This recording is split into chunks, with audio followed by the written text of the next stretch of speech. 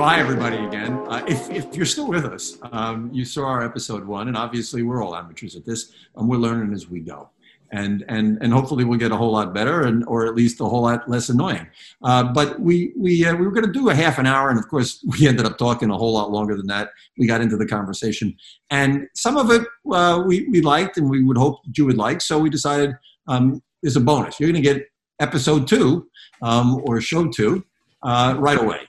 So if you liked Bill and Joe in episode 1, well, we've got the rest of it here now in episode 2.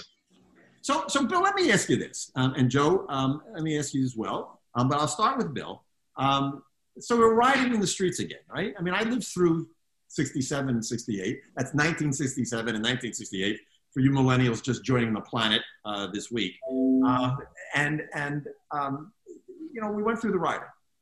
And it had an effect. I'm not sure it certainly didn't cure everything.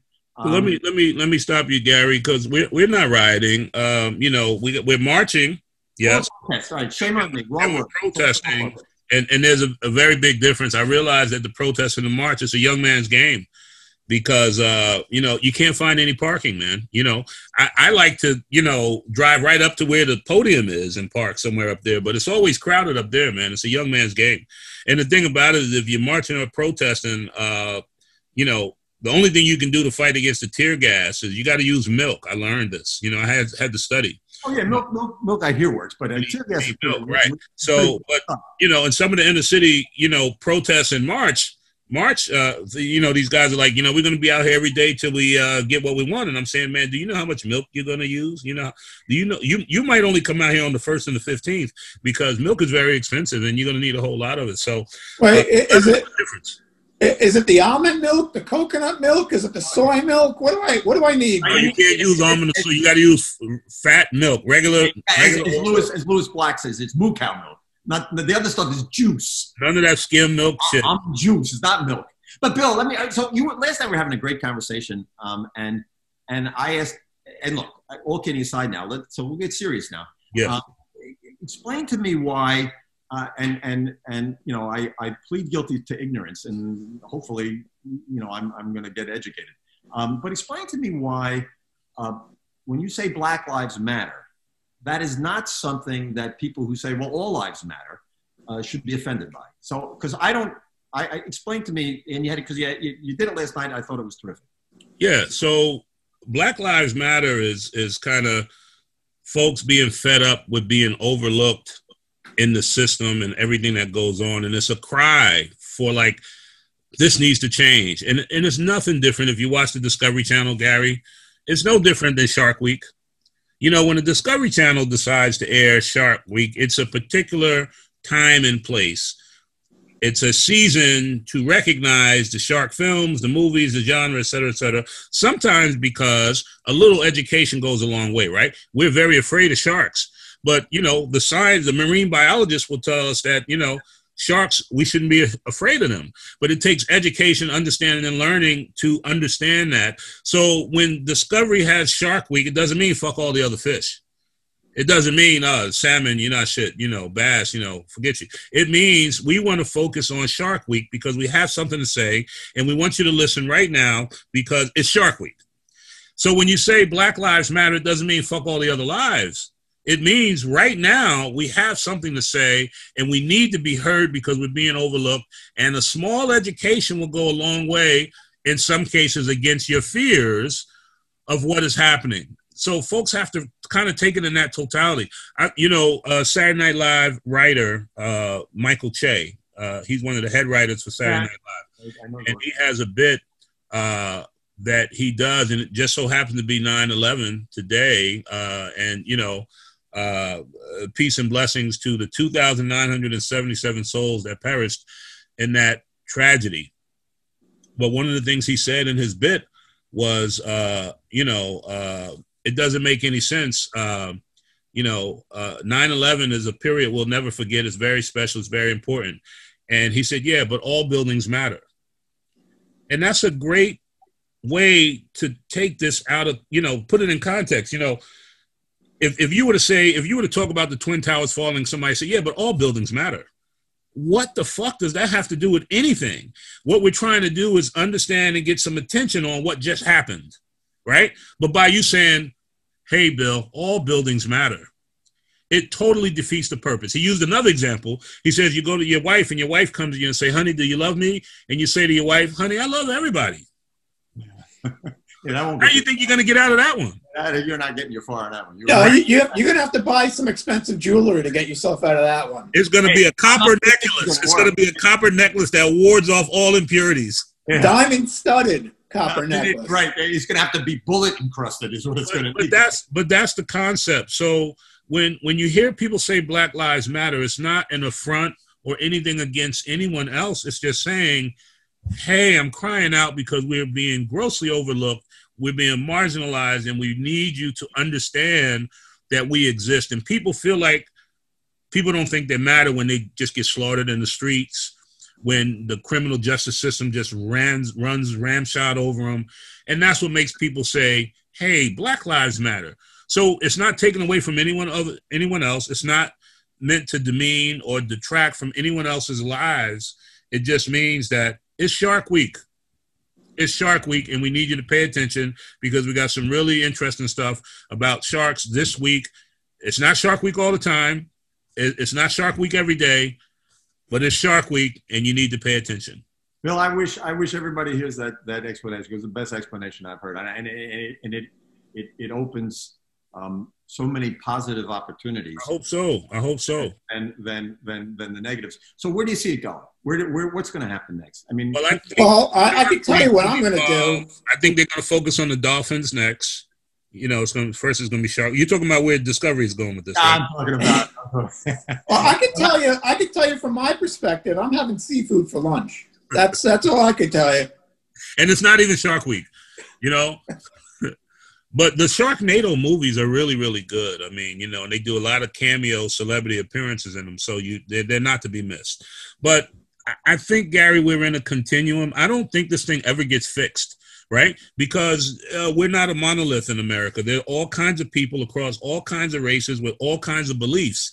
And to think that you're going to get everybody on the same page going any direction is a sad thought. I think we're going to continue to make strides to make things better. And I think that's the hope we have, that we continue to make things better. But I don't think it ever gets done. I think this is a continuum we'll be in for a very long time. Well, you know, Bill, I'm not known as an optimist, but I'm hoping I'm a little more optimistic. And I spent the 90s running projects on racism and stopping racism. Obviously, we failed, right? But we were making progress. You terminated on the spot. You failed. Yeah, I failed, but the efforts, good people, obviously diverse. Here's a couple of things I learned for what it was worth. And I'm not sure these lessons mean anything today, but they meant a lot back then. The first lesson was, you're not going to change an old racist, right? You got to just let the old racist die. Eventually will die. And you're wasting time trying to convince somebody who's so tied in and for whatever psychological reasons need to be hateful. The second rule was, don't create new racists. And there's lots of ways to create new racists. Fear is one of them. Ignorance is another one. Yeah, I mean, and you know, there's always tribalism, right? So we're always afraid of something out. But what we found was, and it's interesting how simple some of it is. It's obvious recognition, right? It's simple things like you know, walking into a supermarket or down the street and making eye contact with someone who is unlike you. Acknowledge existence, smile, stop and talk to them. Now, we're not going to stop everything by doing that, but it's every little step, and stopping pointing fingers. The pointing fingers I find to be a disaster in this, because you'll create more racists. I mean, this whole business about white privilege, not white privilege, I'm not going to get down that path today. But instead of saying that somehow or another it's white privilege and we want to take that away, how about it's not just, it's not fair, it's not right that any segment of our society has these obstacles for no reason other than skin color, and or gender or any other reasons we come up with these barriers. And if you make it, and we need to fix that because that's the right thing to do because that's the just thing to do. I think you get more people to sign on when it's this is the just right thing to do than your privilege and somehow you should feel guilty for having this privilege. But like Bill says, we're not going to get everybody on the same page ever. It's evolving, which is why I think the Borgs had it right. They were all one collective. They all thought the same. They all acted the same. They all did the same thing. That's the way we have to go. Get those implants in us. But you know, the thing, Gary, is the thing about privilege that you're hearing is folks are just asking people to say, hey, I see what's going on and it's unjust. And there's so many people who won't do that. I see that, and it is unjust. For you, yes. But when someone talks about people enjoying their privilege, what they're saying is that they can just go on and be unaffected by all the things that are happening, maybe because it's not happening in their community or in their family or in their circles, and all be damned everybody else. So you can go on and just enjoy your life, so to speak, while people are out here dying. I see these memes on social media all the time where we talk about dining al fresco. You know, there are folks out there under the umbrellas dining, and then there's a homeless guy right next to him, you know, because that's what you get in New York City sometimes when you dine in the street. And it feels like the people are so detached and so unaffected. And that's what makes people say, don't you see what's happening here? I mean, not even don't you see what's happening to us, but don't you see what's happening here? Like why do we have such a rash of white cops killing unarmed black people, but armed white assailants in some cases get taken into custody, no problem? And it's just folks saying, can't you see what's happening? Won't you say something? Won't you join? And I don't need guys to be writing graffiti all over statues for me, because that's not what I'm doing, right? I don't need you writing BLM all over everything because, you know, I don't even eat bacon, lettuce, and mayo together. So, you know, I just don't need that. What I do need is when you're at the top of the food chain, where you're in the boardroom and you see that it's not right, to do your part as a human. And the point you made earlier about you can't change the old racists. People will continue to try to make an appeal to humanity, right? Yeah, okay, so you have different beliefs, but we're both human beings. And if we can just understand and meet on that point, then we probably can meet on a bunch of other points about how you would treat me or how I'm being treated, or before you get into all the other deep stuff. So we're going to continue to make human appeals. But yeah, I think it's a continuum. Well, I don't know where it ends. The difficulty is I mean, you want a society that's colorblind. You want the first thing when I see another human being, that when you see another human being, you don't want to see anything other than a person, not what color they are, not what sex they are. We do need our differences, though. Our differences make us unique. Yeah, I mean, but the difference. How else do you get good potato salad if you can't come to a black cookout? I don't think you can have it both ways all the time. I think we have to have our differences. I don't want to dance like you, Gary. I want you to dance like you. Nobody wants to dance like that. I don't blame you on that, Bill, at all. Although I'm getting better. I've got a country line dance class I've been taking. I've got wonderful classmates. They're all over 80, and every one of them a better dancer than me, then some. But no, all kidding aside, though, if the problem I have with some of the attempts to find a just society is we concentrate again on the differences. And if we continue to concentrate on differences, and I don't care what those differences are, how do you then become colorblind? How do you don't see race when everything being bombarded at you is about race? I mean, at some point, there's going to have to be a change that says just what you said. We're human beings, and we should be judged based on the content of that humanity, of our character. Martin Luther King said on what we are about our ethics, about our morals, and about our sense of and our understanding of what's right and wrong. and not about our skin color or not about our gender and any of the other classifications that we keep adding to the pile every day. Because the more we tribalize, the more we separate, the more subgroups we find, the more disharmony there's going to be. And then there's going to be a grab for power. And that's going to be, it's antithetical to harmony. And if we all want harmony, well, I'm not sure we all do, but I certainly do. And I know from your words, and justice. Right. At some point, I think you got to say, okay, next step. Well, you know what underpins the other thing too? And we had a bit about this where we're talking about race, black and white, but we're really not talking about race. We're talking about wealthy and poor. Yeah, exactly. It's classism versus racism. That's another thing that underpins this too. So if we could ever get to the finish line on race, then we got to address the class issue too, because I think America works on the principles of, somebody has to be dominated. There has to be a lower class. There has to be a middle class and an upper class for our society to work the way that it does. So if we can get to the finish line on race, which I really doubt we can, and I'm not a pessimist, but if we can get to the finish line on that, then we have to pick up the run on classism also, because that really people hold their values around classism just as tough. When it's a whole different debate. It's a whole different battle. Yeah, one of the jokes was, these guys, they come into the neighborhood, they got their pants sagging and they're smoking weed and they're playing the radios loud. I hate poor people. So we have a lot of work to do, and the good news is that we got guys like us on the screen, Joe and you, Gary, who are trying to do that work in every other kind of way possible, and that's what I'm hopeful for.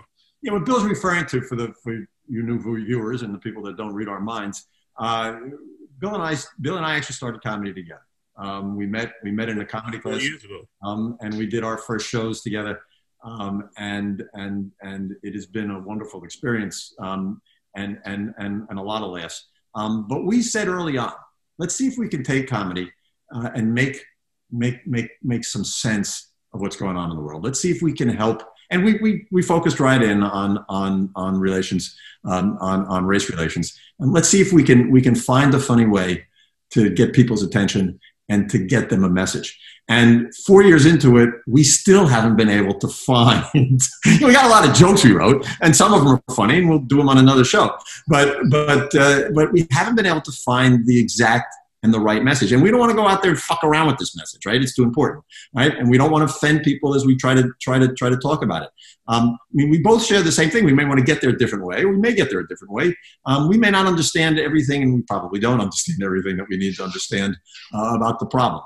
But we figured that, and we were, let's call it, probably stupid enough to think that maybe we could make a difference. Yeah. But we're going to try anyway. And if they call us idiots, well, okay, we're all right with that. We'll be guests on the show again. Yeah, there are lovable idiots, and if they're not dangerous, it's when the idiots are dangerous is when we get scared. So, any parting words, Joe? I'm ready for lunch. And I know it's not gonna be shark. And I will buy for Bill. I appreciate that, Joe. I will treat Bill for lunch. Bill will let you do that, right, Bill? I mean, he's not gonna. Remember, I'm fasting now. I only eat. Oh, then even more. That's perfect. Yeah, so I eat between 12 and 8, and then after 8, I eat faster. That's kind of how it's coming out for me. If I go protesting with you, can I bring the non-dairy creamer instead of milk? Does that work? They're your eyes, man. I think you're gonna have a problem. Powdered non-dairy creamer? That's not gonna work. No, man. That tear gas is powerful. Have you ever actually experienced that? No, I haven't in my eyes, but I do know people who have, and milk is the only thing that works. Unfortunately. Yeah, well, I've been pepper sprayed very often, but that wasn't because of protest. But what's going on very often? Let's skip that. Oh, I told you that I had lawyers that could help you with that. You just insist on not taking advantage of that. I mean, really, you got a friend in court here. You know, I mean, that's how my dates end. Yeah. Yeah, my dates usually look. In the old days, when you used to date, you knew it was a great date if she ended up on your side of the console in the car, right? If she's on your side of but on the driver's side, it's a good date. Nowadays, a good date is if you wake up the next morning, there isn't a knock on your door. It's the sheriff officer with a restraining order. There you go. So that's my new limit. Look, I want to thank you guys for coming on, being part of our inaugural show. You're going to come back. We're going to have a lot more conversations of this. The good news is, to all you out there in listener land, I'll have to come up with a much better thing than that. All out there listening, is that we'll have edited out all the really stupid fucking shit we said. And so anything you hear is only a testament to our stupidity and our idiocy that we left it in if it offends you. But we're really not going to lose sleep if we offend you. We're going to lose sleep if you stop thinking. Right? So we're old guys anyway. So, just write us off, millennials, as, we're going to be dead soon. And probably from copper poisoning.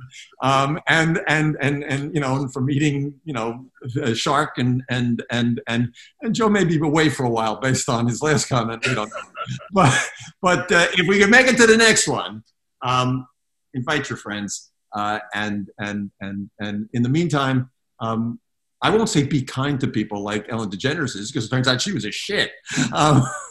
She wasn't following her own advice. Yeah, I mean, of course not, which is what makes it all so much funnier. So all I'll say to you is, remember, we're all born stupid, but you got to learn to be an idiot. And I would really appreciate it if you learned a little slower. Okay, everybody. Thanks. Bye now. Remember Shark Week. Take care.